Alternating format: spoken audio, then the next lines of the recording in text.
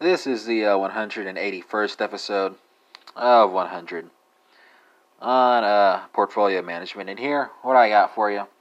Well, I'm going to be talking about the ex-post information ratio, right? So, usually because there are a lot of mathematics, a lot of listeners conversing with math, I just give you the abbreviation here.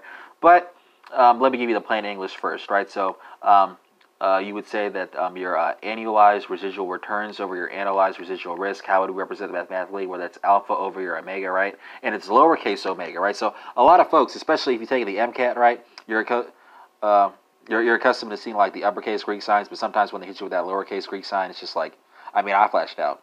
But I consider myself relatively conversant with the circuits. I'm not an engineer, but had to refresh on that lower omega.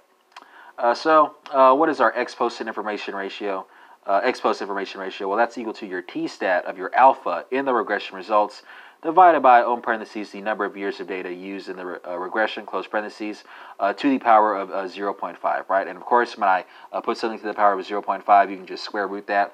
And remember, what's your alpha? Well, that's the risk-adjusted measure of the active return on a portfolio, right? So contrast that with your beta, right, which is just measuring, sensitivity to the market as a whole. And that concludes this 181st episode of 100 on portfolio management, not, of course, ruling out the possibility of yet more bonus sessions.